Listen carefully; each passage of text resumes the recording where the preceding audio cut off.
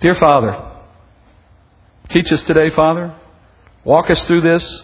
Keep it clear in our heads and make it sure in our hearts so that as we know it comes from you, we will consider it earnestly and give great thought and concern for whether we live according to the truths that you give us here today. And I ask, Father, that what we're learning would be useful as well so that we can be a teacher of others, that we can be an explainer, someone who can walk another through the Word and help them see things they might not know. Father, many of us in this room may even be students already of this material, teachers even. And for us, Father, just let it reinforce what we know and perhaps give us something new.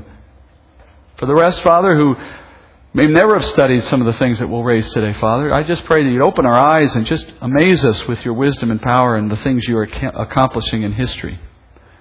And use it, Father, to reinforce our trust in you and in your word. And all these things, Father, show yourself strong in the weakness of the preacher and make sure that what's said and what's heard comes strictly from you and according to your will. We pray this in Jesus' name. Amen. All right, friends, today in Ruth, we go back now to the second story. For those of you who have been here, you know what I mean. That is this unique quality of Ruth in the way that it has two stories really running concurrently through the text of what's written. The first story is the account of Naomi and Ruth and Boaz and the rest. These two widows seeking rest in the land of Israel and seeking a husband. But the second story is the one we're going to focus on today. The second story is the way these characters represent prophetically what God is doing in Israel and in the church, the Gentile church. Naomi, as you know, represents Israel. Ruth, as you know, represents the Gentile church. Boaz represents Christ, and there's other characters as well in the story.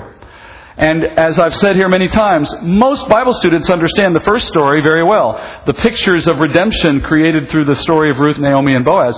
But very few Bible teachers or students understand the fact that Ruth is a book of eschatology. That's a fancy word for a study of end times.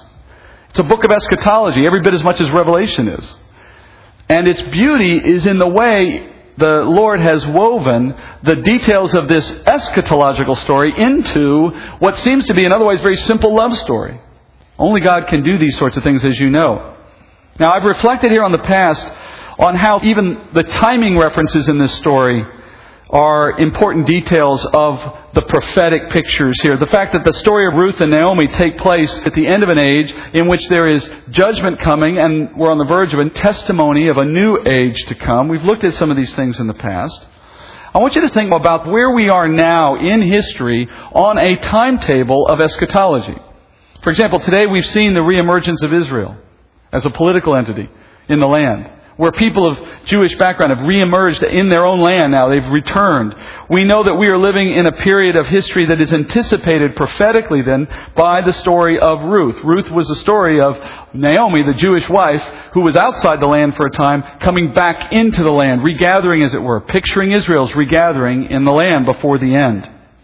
And there have been other clues in the story of Ruth and elsewhere in Scripture that confirm for us that God's timeline of restoring Israel and bringing this age to an end are pictured in the book of Ruth. And we're going to review a lot of that today and go forward into a lot more. So let's begin by remembering a couple of important time references that we studied earlier. First, we learned in chapter 1, verse 22, this is in the book of Ruth, 1:22, that Naomi's return to the land with Ruth in tow happened at the beginning of what? At the beginning of the barley harvest. And then in chapter 2, verse 23, the very end of chapter 2, we learned that Ruth was working as a servant in Boaz's field until the end of that harvest. Now, in those details, we learned that Ruth pictures the Gentile church working in the field, that is in the world, of Boaz, while the field is white for the harvest. But now in the story of Ruth in chapter 3, we're told that this harvest is drawing to a close. And what then will become of Ruth and Naomi? That's where we left off in our first story. How are they going to secure their rest now that they don't have the opportunity to work in the field? But in our second story, what we're learning is what happens to the church when our work in the field is complete and the harvest has come to an end? What will happen to the church? And for that matter, what comes next for Israel? You know, while Ruth was working in the field, Naomi wasn't in the field. Naomi was on the outside by herself, picturing Israel outside the grace of God for a time. What will come for Israel once it's time for the harvest to end? Before we anticipate and understand the significances of these signposts, let's revisit the circumstances of Naomi and Ruth once more. Ruth enjoys now the security and the protection of her new relationship as Boaz's servant. Naomi, though, is still searching for that. She's still looking for her rest. She enjoys just a measure of protection made available by this relationship that she has with Ruth. But she is without a husband, therefore she lacks true rest. Now, Naomi's situation is a perfect picture of Israel today in the world. Regathered in the Middle East, still living in their land, like Naomi has come back. And certainly Israel today is better than they once were in the sense that now they have some degree of rest. They're in the land. That's better than being dispersed. That much is true. And how was that provision made possible? Well, at least indirectly, through the sympathetic support of Christians in the West. And time doesn't permit me today to go through all of the political events that lead to the modern nation of Israel's arrival in 1948. But suffice to say, the Lord encouraged Christians in Britain and France and the United States primarily to support Zionism and allow Israel to have land after World War II and re-enter into that area. Even after the nation was formed, many believers have continued to provide political and financial support for Israel. All of this is simply to say that the Lord has been using both individual Christians and collective nations of the same to provide for an opportunity for support indirectly at a distance for a group of people who have long wanted to be where they are now, and yet at the same time, despite all that, they're not really secure in their land. They possess very little of what was originally granted them by God. They are constantly under attack. They have to defend their land daily. They do not have security or rest in their land. I mean, if you're not aware of these things, you don't have to turn on any news station for very long before you'll see exactly what we're talking about. They're there, but it's not easy. They have it, but they don't have everything. What they're getting because of protectors and benefactors who are able to help them both establish a place in the land and hold on to it in the face of strong enemies. That's the relationship that you see Israel having now with the Christian world that God is using to support them. And that's the relationship you see with Naomi and Ruth. Naomi has what she has because of Ruth's work in the field of Boaz. She's in her land, but she's hardly secure. But then last week, and here's the turning point that we now study today. Last week in chapter 3, the relationship between Ruth and Boaz changed dramatically. Remember? At the end of chapter 2 and into chapter 3, you have the end of the harvest where you have threshing and winnowing beginning. Remember that we described this process last week. Threshing is this violent process of beating grain stalks until you separate the fruit from the chaff. Stalks of grain would be brought in, like I said, they'd throw them on this hard floor, and they'd either crush them with the hooves of heavy animals, or they would use implements to beat them. But in either case, it's incredibly violent crushing of grain. And then the seeds were collected, remember? And they were separated from the chaff, that's winnowing. And then the seeds are piled up. And where we ended last time is Boaz lying next to this great pile of grain that he's gathered from his field, and Ruth laying there peacefully resting at his feet. Now, this section of the book of Ruth, chapter 3, reveals the plan that God has for bringing the church's work on earth to conclusion. It pictures the church's departure. It pictures the church's wedding to our groom, Christ. And if we're going to understand this picture, friends, you're going to have to first notice how the Bible describes the church's work serving Christ on earth. Listen to this passage from John 4:35. Jesus says, "Do not say, 'Well, there are yet 4 months, and then comes the harvest.' Behold, I say to you, lift up your eyes, look on the fields, they are white for harvest. Already he who reaps is receiving wages and is gathering fruit for life eternal, so that he who sows and he who reaps may rejoice together." Now I want you to notice some things. This is part of what we're going to do this morning, is we're going to notice how certain terms are used metaphorically in Scripture to represent greater concepts. And these don't change. The concepts hold all the way through Scripture, and they'll apply as well in the book of Ruth. And here's some early ones. First of all, John 4 describes the world, again, as a field. We've seen this before. Just as Boaz's field is Ruth's appointed place of service to him, the world is where you've been placed. John 17 says, "I do not ask that you take them out of the world, but that you would keep them from the evil one." We're in the world for a reason, to work the field. And then John 4 describes the believers as the workers. And what are we assigned to do? Gather a harvest. Gather a harvest. What is a harvest? Harvest is seed. The seed of the world, if you will. And as we work it, Jesus says, we earn wages which are fruit for our life eternal. In other words, to the degree you serve Christ in this field, you are earning eternal reward, which you will see in the kingdom. Now, next turn to Matthew. In Matthew 9:37, Jesus says this. Then he says to his disciples, "The harvest is plentiful, but the workers are few. Therefore, beseech the Lord of the harvest to send out workers into his harvest." Here again, the metaphors continue, right? Still a field, still seeking grain, harvesting, if you will. Again, believers are the workers, but now we find out that Jesus doesn't have as many workers as he would like.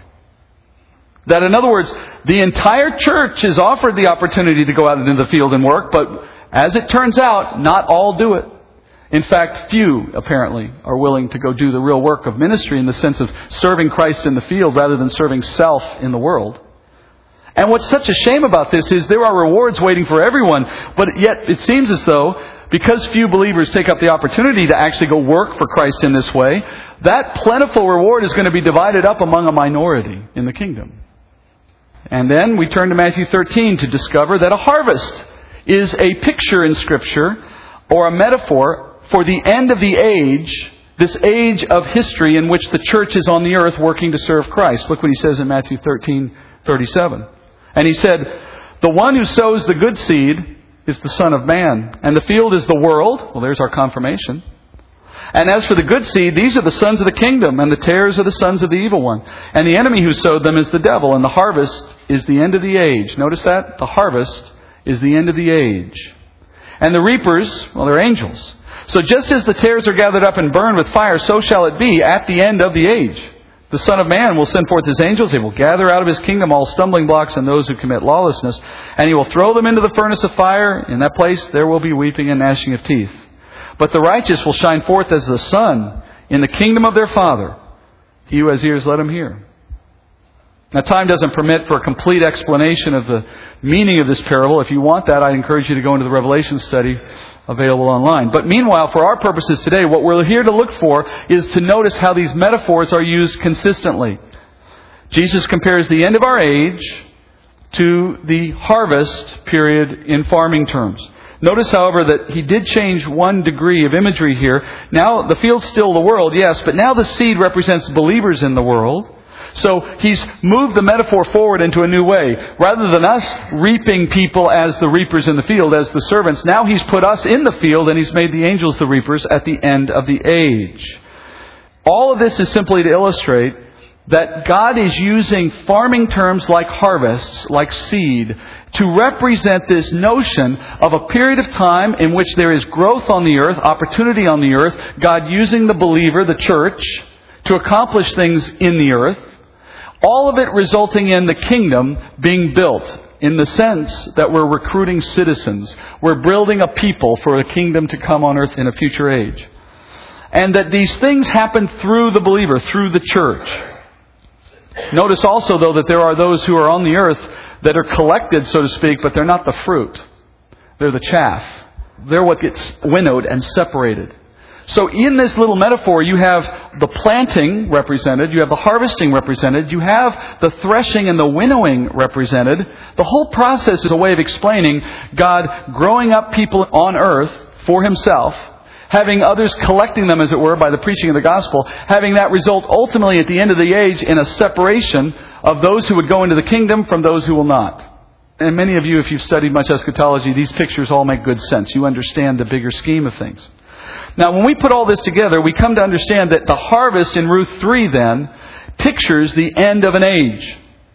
The end of the church age, to be specific. So that begs the question, what comes next for the church?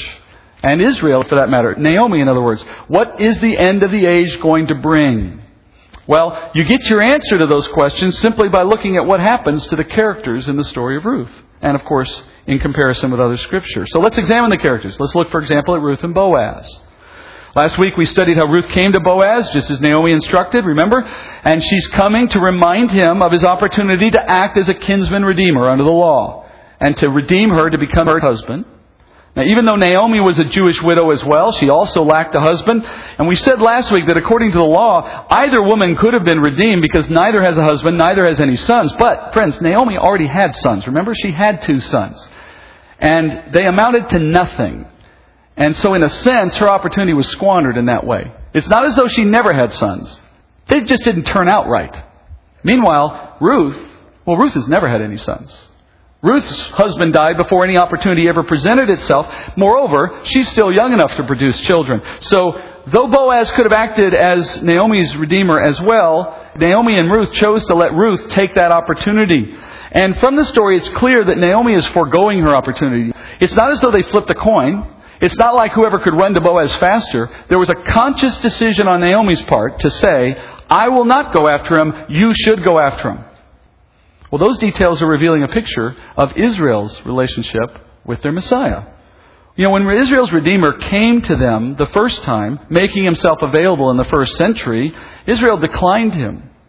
Israel as a nation turned against him, which in turn resulted in Christ redeeming others in the place of Israel, not to the exclusion of Israel and not to the exclusion of all Jews. As Paul says, there's a remnant even now.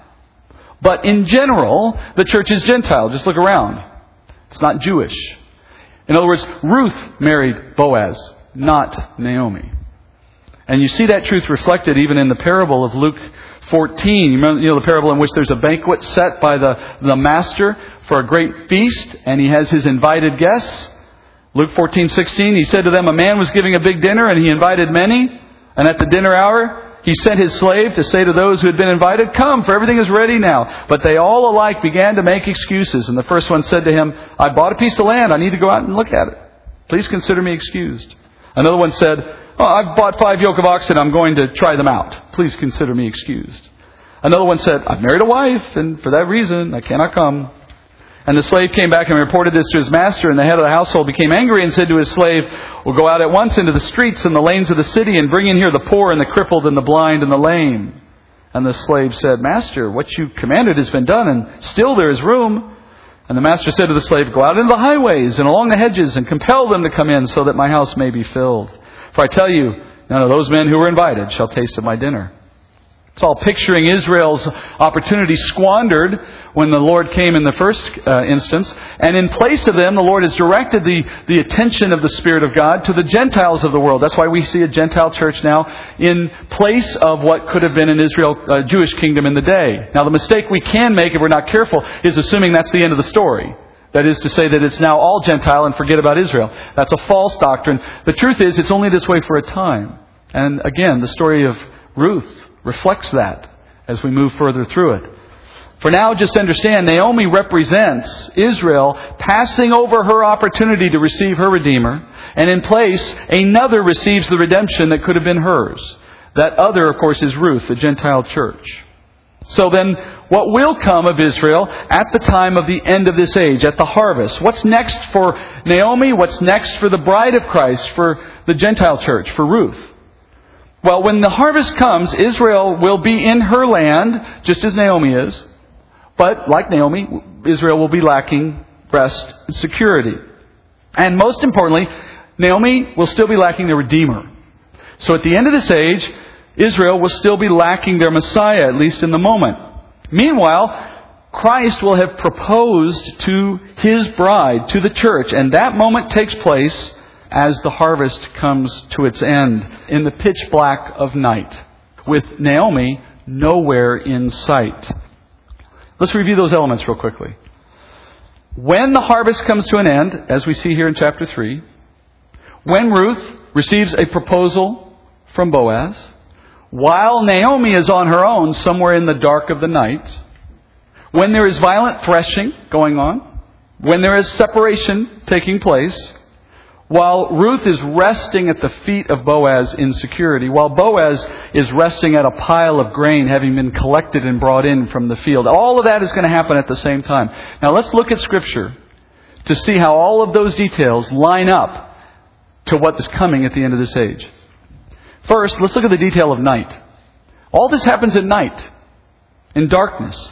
And the Bible, particularly in the Old Testament, teaches that the period of judgment that culminates the end of this age is often compared to a period of darkness or night. Let me give you some examples. In Zephaniah, speaking of this period of judgment that ends our age, he calls it the day of darkness. Zephaniah 1:14, he says, near is the great day of the Lord, near and coming very quickly. Listen, the day of the Lord.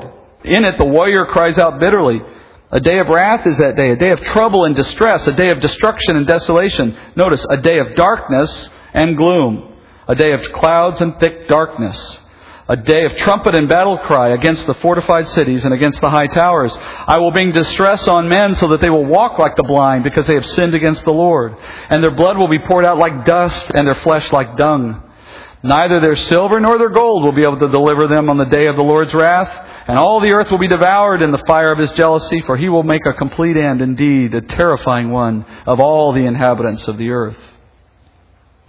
So as the prophet explains here to Israel, the Lord's going to bring distress, a great distress, upon the entire earth. One of the ways in which we can say definitively that this has never come to pass yet is the way in which it speaks so clearly about the entirety of the earth, all inhabitants being affected. Never has any such thing come upon the earth, not to this degree. And He says this is a repayment to Israel for their sins against the Lord. And He calls it a day of gloom and darkness. Jeremiah tells Israel that this time of gloom and destruction is focused on them specifically. If you look at Jeremiah 30 verse 2, he says, Thus says the Lord, the God of Israel, write all the words which I have spoken to you in a book. For behold, days are coming, declares the Lord, when I will restore the fortunes of my people, Israel and Judah, the Lord says. I will also bring them back to the land. Notice that. I will bring them back to the land, and I will give to their forefathers, and they shall possess it. Now these are the words which the Lord spoke concerning Israel and concerning Judah. For thus says the Lord, I have heard a sound of terror, of dread, and there is no peace. Ask now and see if a male can give birth. Why do I see every man with his hands on his loins as a woman in childbirth? Why have all their faces turned pale? Well, alas, for that day is great. There is none like it. It is a time of Jacob's distress, but he will be saved from it. It shall come about on that day, declares the Lord of hosts, that I will break his yoke off his neck, and I will tear off their bonds, and strangers will no longer make them their slaves, but they shall serve the Lord their God, and David their king, whom I will raise up for them. Notice a few details in this prophecy concerning Israel. First, he confirms a period of great calamity is planned for the world and for Israel. Next, these events occur, he says, after Israel's been brought back into the land. Friends, this again confirms that Naomi's return into the land, that's a picture of Israel's regathering before a time of judgment. Notice also in verse 7, he calls it the time of Jacob's troubles. Friends, Jacob is another name for Israel. This is a time of great distress upon the whole world. But why does it happen? For Israel. It's a time of Israel's troubles. Nevertheless, he says in verse 7, Israel will not perish in it. It's not intended to destroy the nation. It's ultimately intended to bring them back to God. Now, earlier in the study of Ruth, I read a passage from Ezekiel 20. I'm going to go back there again. Let's reread it now. Let's continue to build how these pictures come together. Chapter 20, verse 33. As I live, declares the Lord, surely with a mighty hand and with an outstretched arm, and notice, with wrath poured out, I shall be king over you. I will bring you out from the peoples and gather you from the lands where you are scattered, and with a mighty hand, with outstretched arm, and notice, and with wrath poured out. Stop there for just a moment. The Scripture is very clear. The return of Israel and the regathering of Israel is to be accompanied by God pouring out such great wrath as has never been seen on the earth ever before or after. Well, we've seen the regathering. We're waiting for the next shoe to drop. Going forward from there. He says, I will bring you into the wilderness of the peoples, and there I will enter into judgment with you face to face.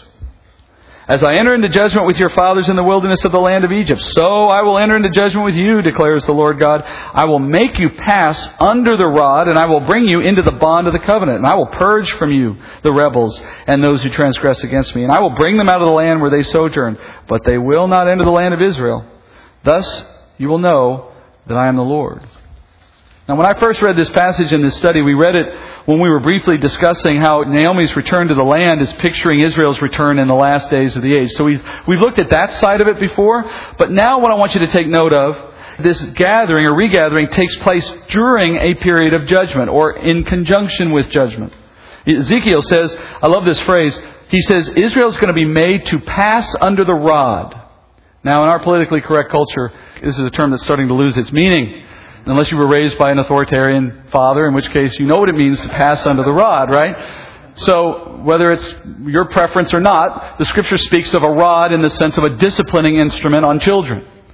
And to pass under the rod is a way of saying to feel the sting of it, so as to reform your ways. And here you see God using that metaphor to describe what He's going to do to Israel. His outpouring of judgment at the end of the age in conjunction with their regathering. In fact, as He said, they're regathered for judgment.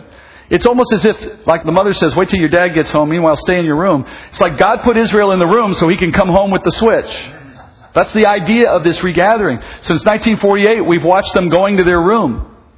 We're waiting for the switch.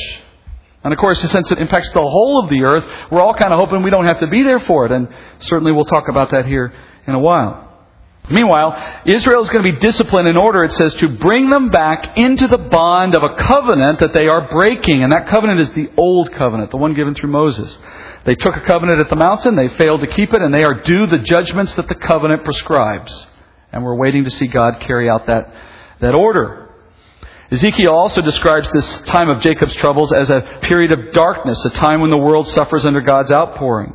So as we seek to understand what's going to happen to the church at the end of the age, and for that matter to Israel at this harvest time, our first clue is that this event is associated with darkness, which is a picture of great distress on the earth. So clue number one is that the story of Ruth is in darkness because that's telling you this is the judgment moment coming at the end of the age, at the harvest.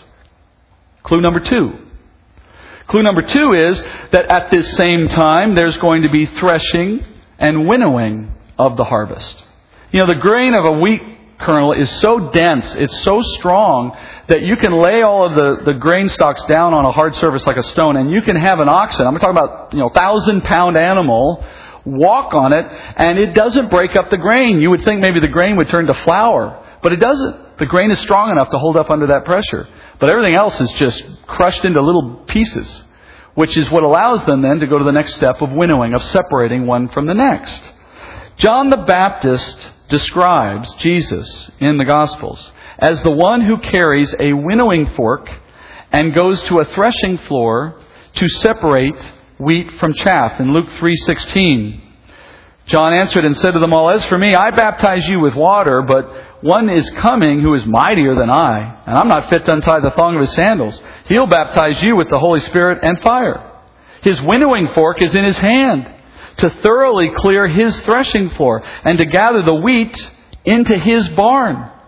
And he will burn up the chaff with unquenchable fire." So Jesus is the one who applies the pressure at the end of the harvest. He's the one that does the threshing and the winnowing. And did you notice where he brings his grain? He takes his grain to himself, to his barn, as the metaphor goes here. Or perhaps we could say piles it up next to him while he sleeps in the darkness. See the picture? Isaiah describes how the Lord will strike his own people in this way in chapter 27. He says this, Isaiah 27:6. "In the days to come, Jacob will take root, Israel will blossom and sprout." That's a picture of their regathering again. "And they will fill the whole world with fruit. Like the striking of him who has struck them, has he struck them? Or like the slaughter of his slain, have they been slain?" He's asking rhetorically, has God ever struck Israel in the way that he plans to strike them in this future moment? And rhetorically, the answer is no. In other words, have they ever seen God do to them what he's about to go do to them? That's what he's asking. And you go down a little further in that text of 27, and Isaiah says this, "In that day, the Lord will start his threshing from the flowing stream of the Euphrates to the brook of Egypt, and you will be gathered up one by one, O sons of Israel." Now look at that metaphor for a second.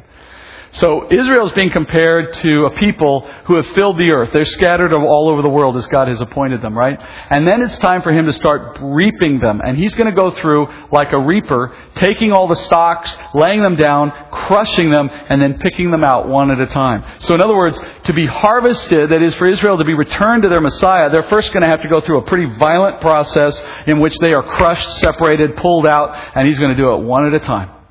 It's like a father saying, you know what, you've messed up and you deserve a beating, and I'm going to get it one swat at a time.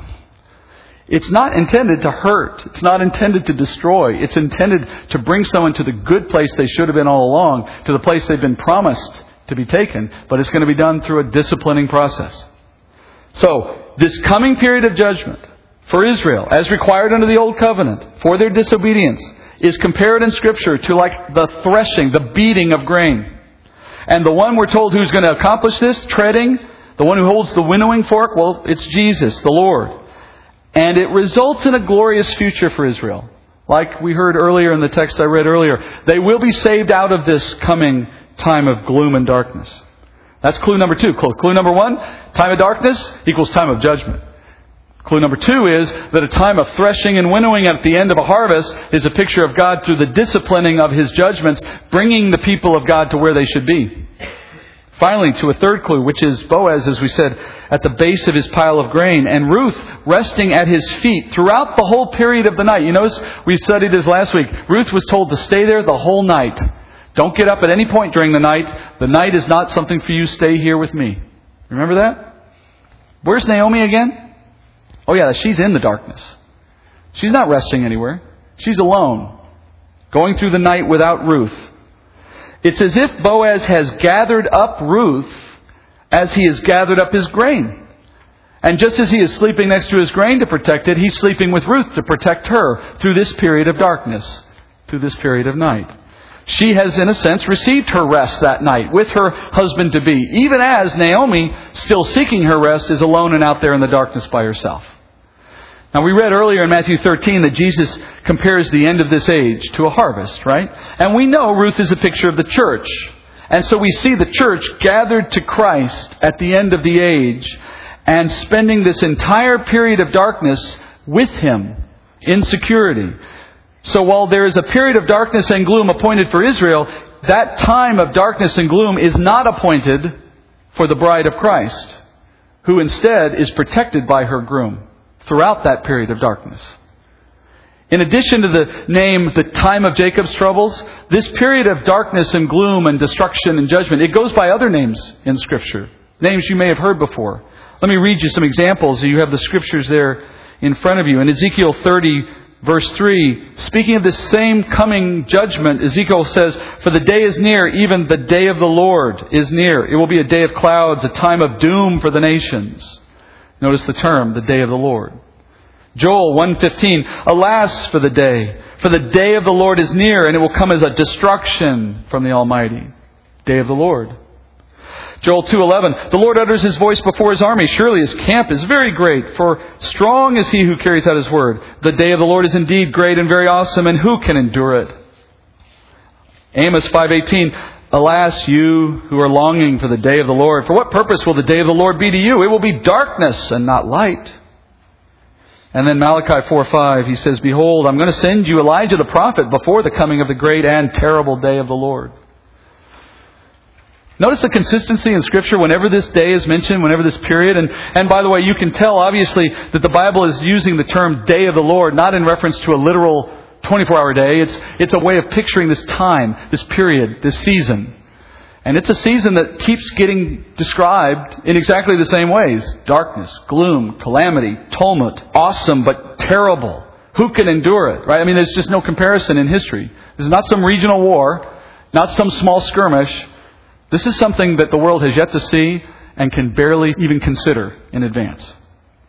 Joel asks, who can endure it? Friends, taking that same concept, the day of the Lord, and by the way, if you've studied eschatology and you've never noticed this, here's a great pointer for you to help keep things straight in your understanding. The term day of the Lord is used consistently both in the Old and the New Testament to mean this period of coming calamity.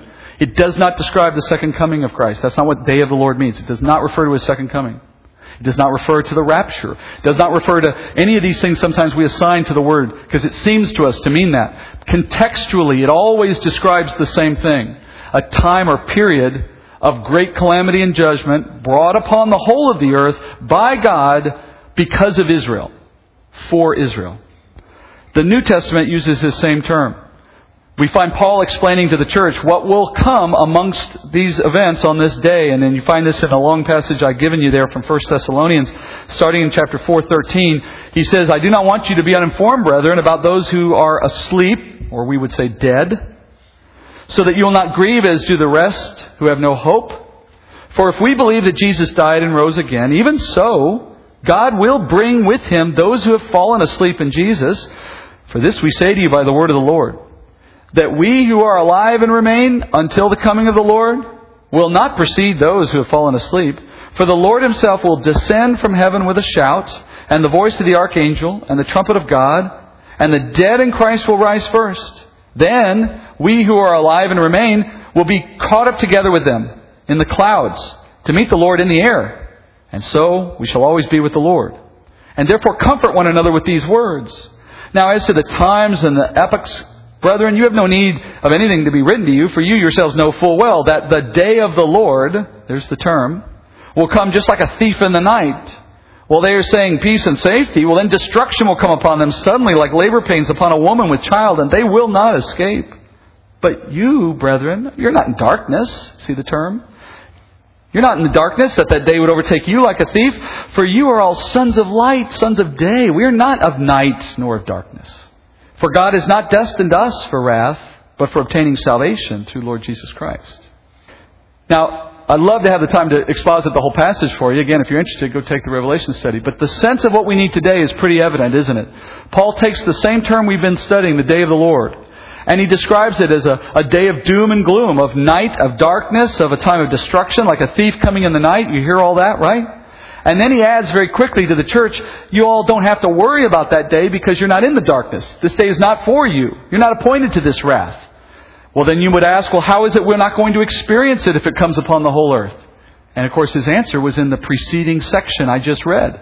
Because before the day of the Lord kicks off, Jesus will have come, the coming of the Lord, he calls it, and will have taken to himself Ruth, the grain, the church, putting it at his feet, so to speak, in comfort, out of the world. He says we'll be leaving the world. Those who have died in Christ will be resurrected first. Those of us who may still be alive on the earth at this moment will simply be moved directly off earth and into the presence of the Lord, and we will be with him forever. We call this, as you may know, the rapture. So the rapture's purpose, fundamentally, is to remove Ruth so that Naomi gets her intended judgment, but Ruth isn't collateral damage. Ruth gets married to Boaz, that is to say, we get introduced to our groom in this dramatic fashion. As a night of darkness ensues, a judgment period is coming, and that judgment can fall upon its intended audience without coming against people who were not intended to receive it. It's a great escape hatch. And it's planned so that God can be just in all respects, not only to those under the covenant given to Israel, but also to those of us in the new covenant who have no relationship to the old, and therefore we are not due any of its penalties, to include the curses that are ultimately coming upon the earth. So let's end with this summary. From what we've studied through the first 2/3 of chapter 3, a dark time is coming on the entire earth. It is a time when the Lord brings judgment against Israel for Israel's sins under the old covenant. The violence of that time has been compared to a threshing floor, a severe beating that has the effect of separating fruit from chaff. Jesus is the winnower. He'll be the one to collect his grain, that is to remove the church from the earth and place it in his barn. That time of darkness is called many things, the time of Jacob's troubles, the day of the Lord, but you may know it's also called tribulation. The threshing of God's judgment comes not only upon the nation of Israel, but also upon the whole of the world. But while it's happening, Ruth, the church, will be spending that night, that period of darkness, safely at Boaz's feet, at our Lord's feet, outside harm's way. That's a beautiful picture of the church raptured and removed before the calamity God brings. For those of you who have often wondered, are we supposed to be here for any or all of the tribulation? Are we pre-trib, mid-trib, post-trib? If you know what I'm talking about.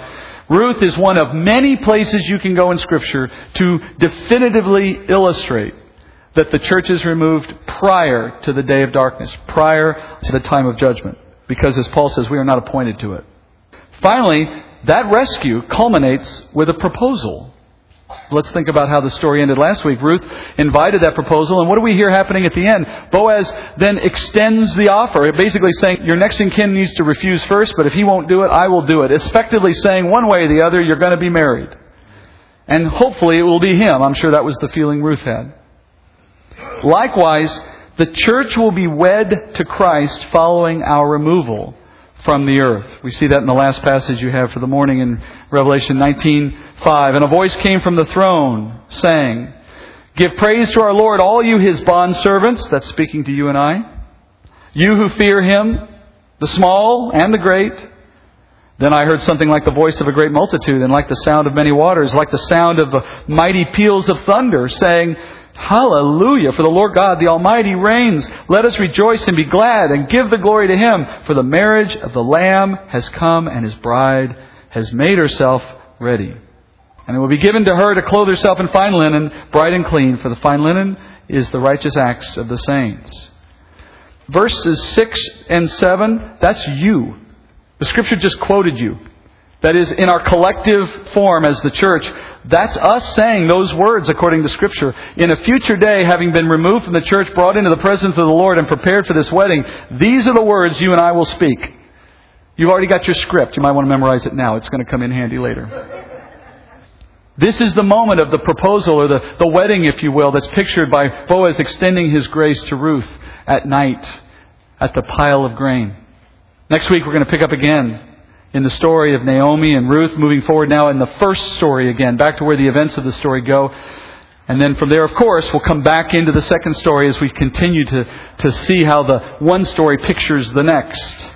And as you move forward, we're going to be watching the work of Boaz now. We've really focused entirely, for the most part, on Ruth and Naomi, on the church in Israel, and how these two are moving into the end of the age. But friends, it all comes together in a Redeemer. Amen? I mean, if it's not for Christ, none of this stuff matters. And the rest of the story, by and large, now focuses on all that has to happen from the Redeemer in order for all of these things to happen. How is it that you and I can be a church? How can we enter into heaven? How can Naomi eventually receive the things she's been promised? It all centers on a Redeemer doing all the work. And from here in the story, we're looking at our Redeemer, bringing together the fortunes of Ruth and Naomi in His own grace, in His own work. That's where we go next. I hope you'll join us. Thank you for your patience today. I'm sure you got a little bit of a fire hose there. That's okay. You have the rest of the week to think about it. We'll come back next week and we'll pick up again. Let's go to the Lord in prayer, and then we'll finish today. Since it's the first day of the month, we'll finish with a time of communion. Father, I pray that in the short time I had and in the weakness of my own ability, that I was successful to your satisfaction in stitching together the truth of your Scripture. Perhaps I missed some things, Father. Perhaps I misstated some things. Certainly wouldn't surprise anyone in this room to find out that I'm not perfect. Father, I ask then that you would be the one who would stitch this together properly. If I manage to make some mistake, Father, you can correct it, and I pray you would. And to your own glory. But to the extent it is true and reflective of your word, Father, I also pray that you would explain it again in the hearts of those who've heard, so that they would not receive it as if it came just from a man, but they would hear it as from you, an appointed moment, a date you set so that they could hear things they needed to know. If perhaps it's given encouragement to those who were fearing things they didn't need to fear, well then, thank you for that, Father. If perhaps it corrected some theology that has hampered our understanding of things, Father, thank you for that, Father. If it gave us something entirely new, if it opened our eyes wide to the power that you have to do things like this and to make the world come to its appointed end, then, Father, thank you for that, for we can never have a high enough understanding of you. Whatever it accomplished in our hearts, Father, we give you the glory for that, and thank you for it. Let us enter into that time of communion now, Father, prepared to reflect not only on what you will do, but also on what you have done. Pray this in Jesus' name.